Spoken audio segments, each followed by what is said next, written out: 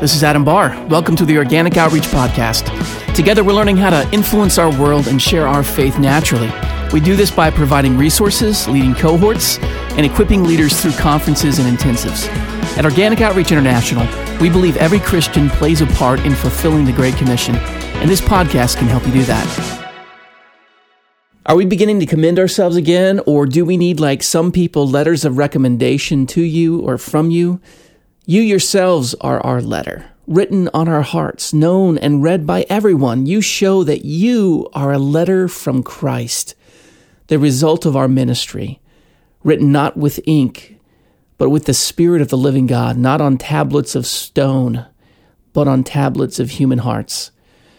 The Apostle Paul wrote those words to the church in Corinth. In essence, he was saying, if you need to know whether or not the gospel I'm preaching is authentic, just look at your own lives.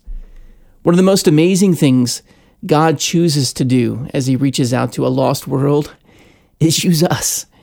He uses our gifts and talents. He even uses our weaknesses. Our guest today has a story that has been used to touch many, many lives. Jeff Ludington has the gospel written on his heart in big, glowing letters. At just the right time, Jesus reached down into Jeff's life when he was at his lowest and brought him into the kingdom. So I'm excited and honored to share Jeff's story with you in this episode. Give it a listen. I'm sitting here with Jeff Ludington for the Organic Outreach Podcast. It's great to have you here, brother. Man, thank you. Thank you for having me. Yeah, I'm really glad we're here at the Organic Outreach and intensive here at Shoreline Church in Monterey and having a great time learning, leading, talking with other leaders. Brother, it's always, anytime I get a chance to see you again and say hi, it's a blessing. Thank you. How have things been going?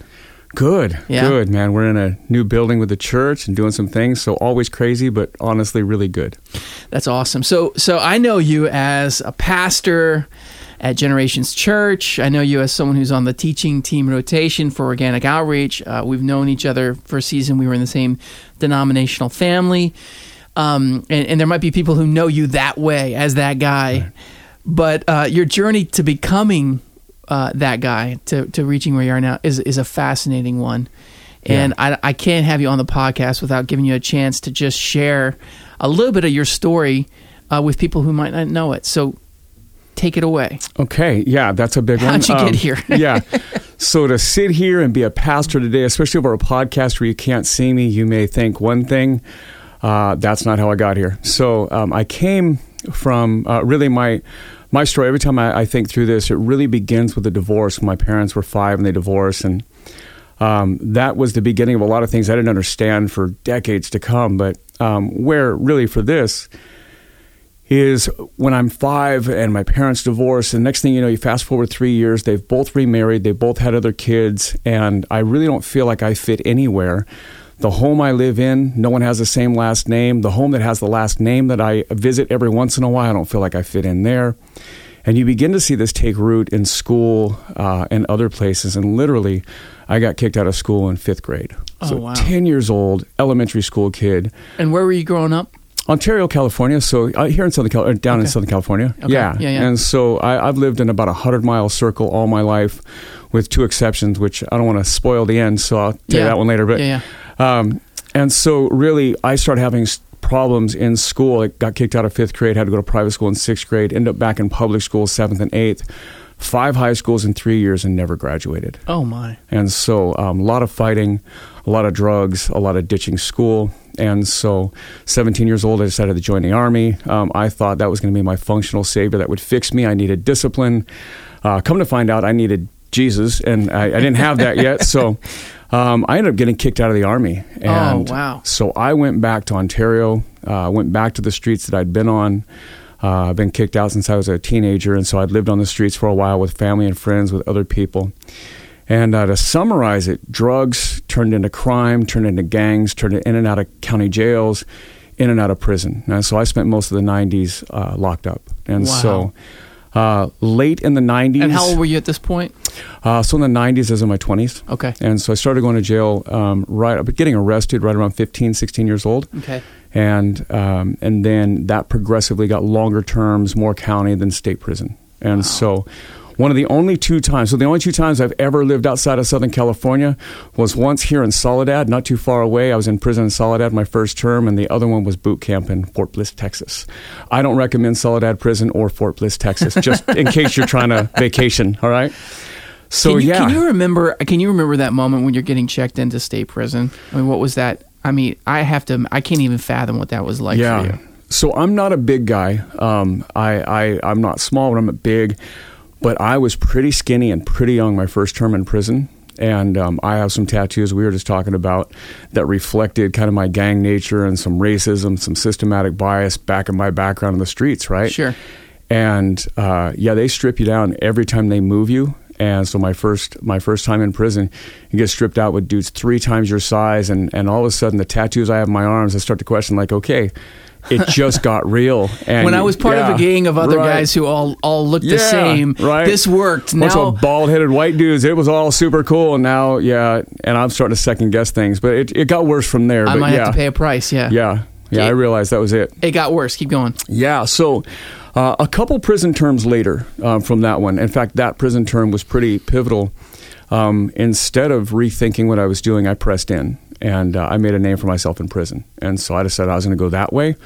And I'd resigned myself to understanding that I'd be in and out of prison for the rest of my life. And I joke and say, I was doing life on the installment plan and things like that, but that's what I was doing. So you fast forward a couple. Because you're smart. I mean, you're an intelligent person. I've known you long enough to know. I mean, you've written books. You preach on a regular basis. So you're not doing this as a guy who's just kind of cluelessly without options. I bought in. Yeah, you're deciding to make this your life. Yeah. Wow. Yeah, and that very thought changed my life. And so I get out, I'm on the streets, and we're robbing drug dealers. So we're going through front doors with guns. I wasn't a drug addict who, got caught with a little bit in my pocket. Like, I lived the life. And I've gone on to realize that I was more addicted to the life than I was to the drugs. And so... Why was that? There's something about that. What did it do for you? Man, probably power. When in reality, I was pretty powerless over my life, and that sounds like a real 12-steppy kind of thing to say, but I just mean it. Yeah, I mean it. Probably felt big when actually I was really fearful most of the time. Wow. I fought a lot. I swung first, but it was mostly out of fear because I was the smaller guy. So if I was going to get into it, I'm like, hey, I might as well try and win. So I seemed like this other person, but there was a lot of fears inside. Yeah. And so I think that's what it was. I was addicted to the rush of the lifestyle, and it made me feel like something or seem like something when actually probably inside I was just a scared little dude, and I just You're kind crazy. of a boy without a family. Yeah, I was exactly that. Yeah. And so I found a family that was false and negative and perverted in a gang. So we're out doing that. We finished up that night. Me and some buddies we're robbing drug dealers, going through doors with guns. And in this particular case, we went through, and most of the family was not in the life. And they were all folks that were just every day going to school, living lives. One of them was pregnant, like ready to deliver. And I just remember with a gun on a family who the family didn't deserve it. The guy dealing, he did, but not everybody deserves it. But you get, he knew what he signed up for. The family didn't. To hitting bad guys, and now suddenly you're in a home, and it's like a normal family. And looking back on it, I think, man, she's going to miscarry, and this is going to go from a murder with never without a fire, right? Some things happen in this home invasion robbery that when I get arrested later that night, the cops would arrest me on sight. They knew me. They knew I was always in trouble. Local cops and sheriffs, and so I did go to jail later on that night, not for that. But that story started to leak out what was going on. And as I went back to jail, I knew I was looking at doing the rest of my life in prison. As soon as you move people, you're kidnapping, Hispanic drug dealer. I've come from a gang that was white and pretty racially biased. And so all these things. Hate crimes enter in at that point. Hate crimes enter in, right? Guns. And so you're looking at all this. That moment where I realized I was going to do the rest of my life in prison, that was a real possibility. It was the moment I realized I was okay with that. That changed my life. It was realizing I was okay with the trajectory I was on. I was 27 years old, 26 years old. Wow. And I thought, this is how I'm going to do the rest of my life. I may never get out. And I had resigned myself to that. And that really shook me. It was something a buddy had said to me, like, we just kind of knew this was the life. And I remember going back to my cell, 2-man cell, and I told the guy that I celled with he needed to leave, that I just needed to be alone. And I remember looking through this thin door on a cell, and I saw these guys praying and sitting around a table, and I just saw them, and I said, okay, God, I've heard the gospel, I've known the gospel. My parents, when they had remarried, one side of the family had come to faith, and so I'd heard the gospel, been exposed to the gospel, and I remember praying, okay, God, you always said you could fix my life. If you'll fix my life, I'll follow you forever. Like I'll do that. I thought it meant inside. Like you told me this was going to happen, I'd have laughed at you. But I remember coming to the idea that, okay, I'm content living this way. And living in prison, you're talking about. Yeah. And like you said, listen, to know me today, I've got all kinds of potential to do other things, and that wrecked my life. And so I prayed. And I wish I could tell you that, like, immediately I became this, super Christ-looking, kind of guy. But it didn't. It was a slow process, but I never went back. And wow. God healed me of a drug addiction of, 13, 15 years, whatever it was, a long drug addiction. I, of course, had to go do the rest of my prison term. Obviously, I didn't end up doing life in prison. I got out. I'm grateful for that. But there is not too many days that go by that I don't think about the fact that I should still be in. Yeah. Yeah. You do the crime, you do the time sort of thing. Yeah. Man, but so there are these changes, the drug thing, God moves and brings healing for that. God gets you out of this sentencing. I've been hearing your story, and I mean, part of your story, even it's written on your arms, right?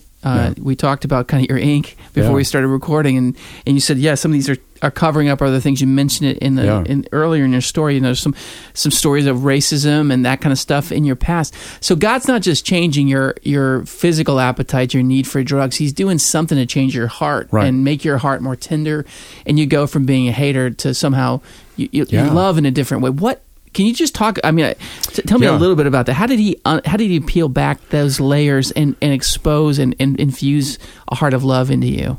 Yeah, if you fast forward to today, sure. Right? If you jump up 20 some years, and I pastor a church now that has not one dominant ethnicity in it. It's about a third white, it's about a third Hispanic, and a third Asian. And this is Generations Church. Yeah, Generations Church there's no one dominant ethnicity. It's very young, but we have all generations represented. But the number one demographic is millennials, and we never aimed at that. We never tried to be diverse. And I'll tell you what happened. I remember being fresh out of prison, like less than 2 years out. And after spending some time in, getting out is a big transformation. I got out. I married my high school sweetheart.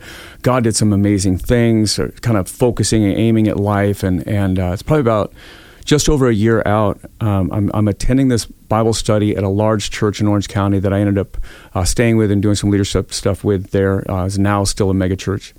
Small group Bible study in a home, Hispanic worship leader, Black Bible study leader, just two guys, young. And I used to get together with them before Bible study, and we would pray together, just a life group, and we just pray together. And one day I began to choke on something, like just, got a scratch in my throat.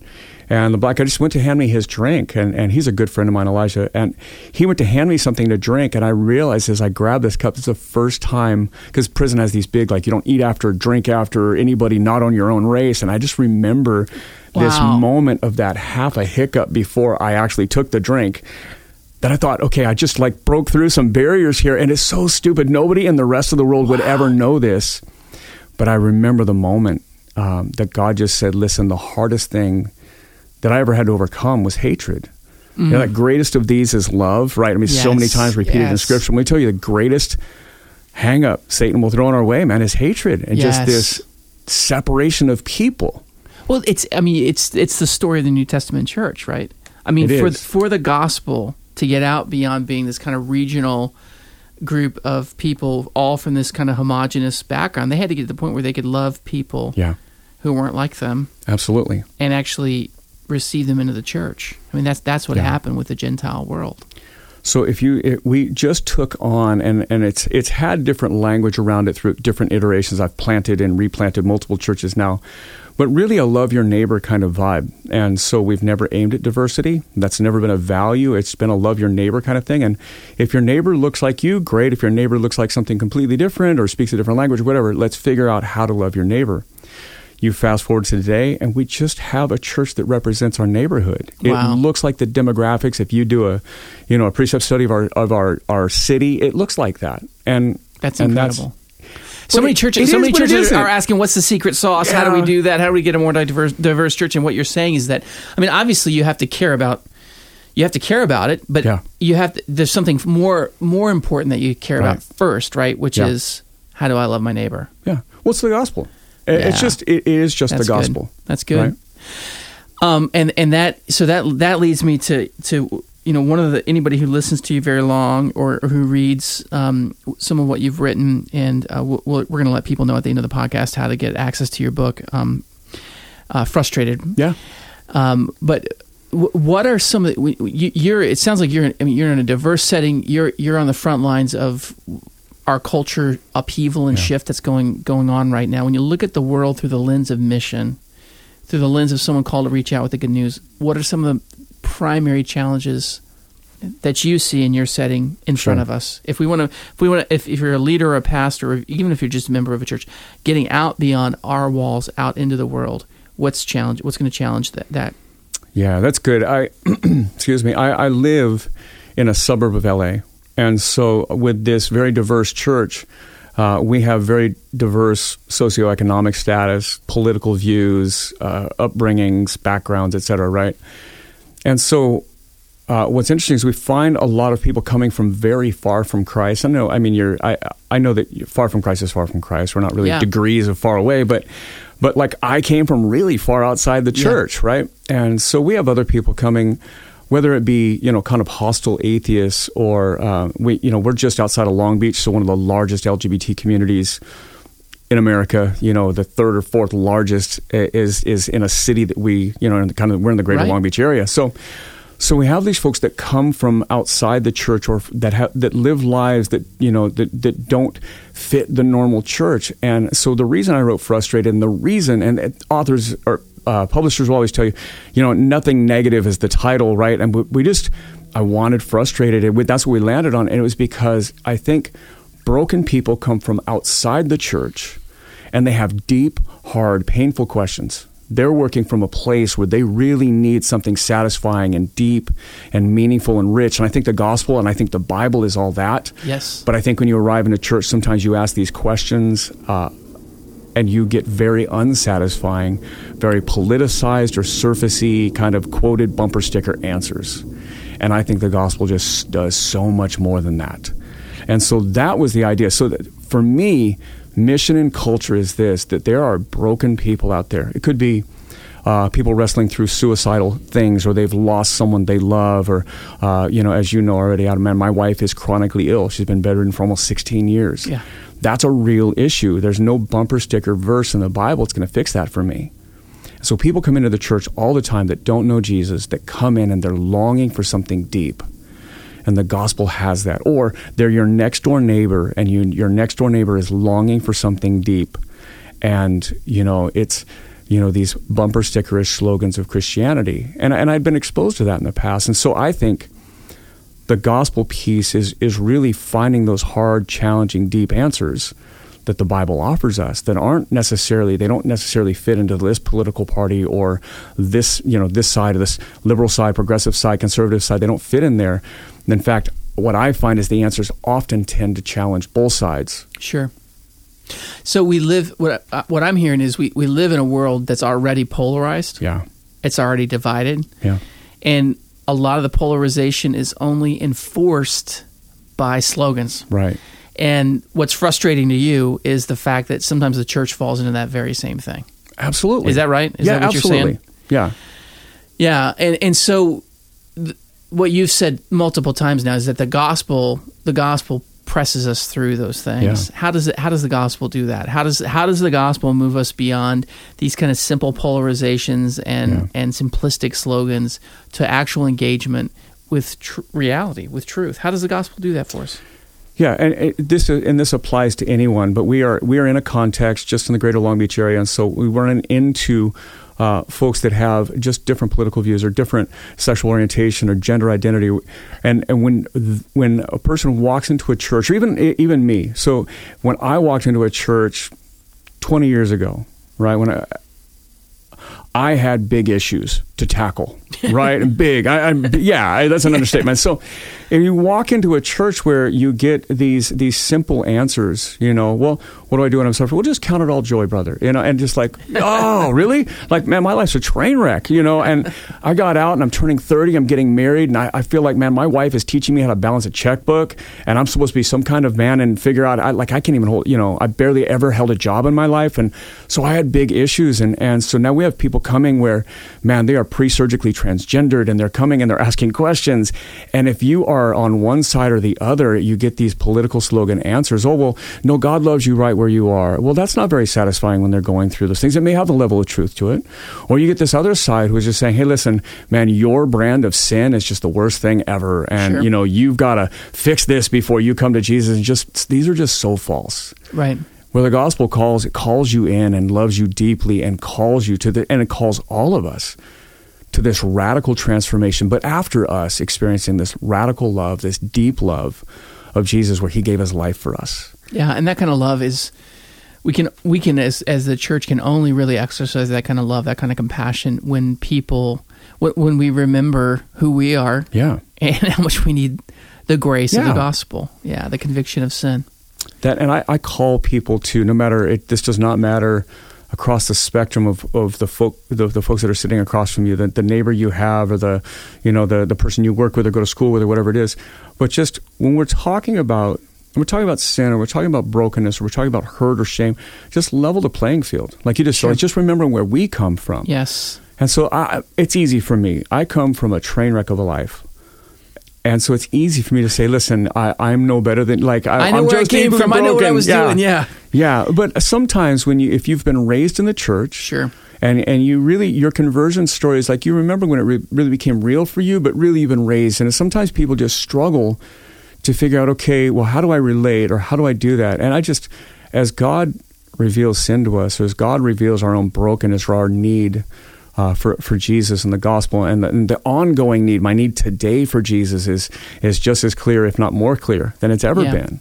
One of the principles of organic outreach is that when you find your temperature, your passion for outreach running low, one of the solutions is proximity. Yes. In other words, getting around lost people. Yeah. And I think that's absolutely true. And I think another place though where we need proximity is who we are without Jesus. Never get too far away from who that person is. Never get too far away from knowing who I am without Jesus, or who I was without Jesus. That's good. That's another kind of proximity we got to have, right? So, Jeff, you're here. You're part of the organic outreach family. It's been a part of your life. So a pastor comes to you and says, "What do I do to ignite a passion for outreach in the heart of my congregation?" How do you answer them? Yeah, I in the generic sense, and just the broad stroke, what this may fit everybody. Honestly, and this is where a lot of organic outreach training starts from. I like to start with the Bible. I'm just a Bible nerd. At the end of the day, that's what I love.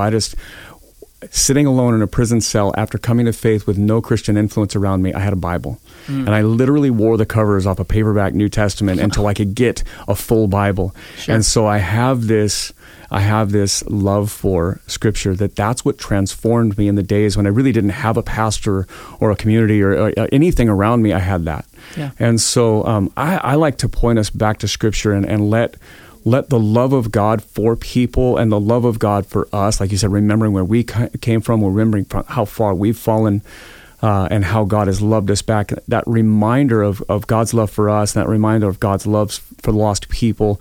Luke 15, those three parables, the lost sheep, the lost coin, and then, of course, the father with the two sons. And just working through learning God's passion for lost people, for me, is the thing that ignites that passion in a pastor and a leader. And when we get it, and you're a lead pastor too, when we get this catches fire in our church. Sure, you can't lead what you don't live. Right. Awesome. Yeah. I've heard that before. I think I have once or twice too. Do we have to give Kevin credit for that? No, I don't think we do. All right, cool. No, we don't.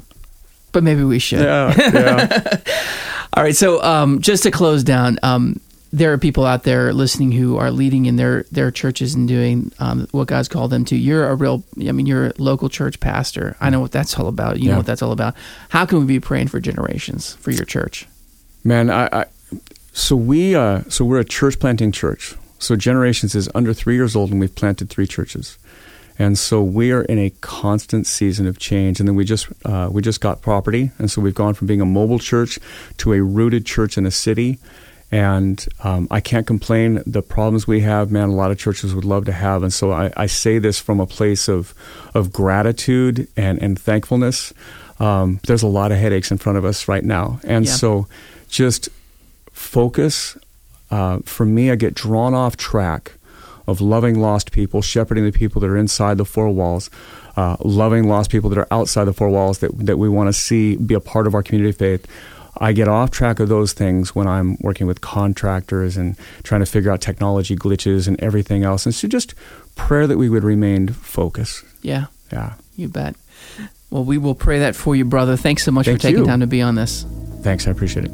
Yeah. God bless. I want to invite you out to Shoreline Community Church for an organic outreach event. So join us March 23rd for Confident Faith, Discovering Answers to Tough Questions with Mark Middleberg at Shoreline Church. Mark will answer some of the most challenging objections that people raise against Christian beliefs. Questions like, why do you believe God exists? Why would God allow evil and suffering? Why trust the Bible when it's full of myths and mistakes?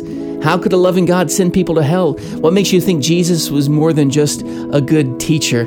Why are Christians so judgmental? These are just some of the questions that Mark will be answering. So visit organicoutreach.org. That's organicoutreach.org for more details. Also, I want to encourage you again, help us get the word out by joining the Organic Outreach Media Squad. Just send us an email, info@organicoutreach.org.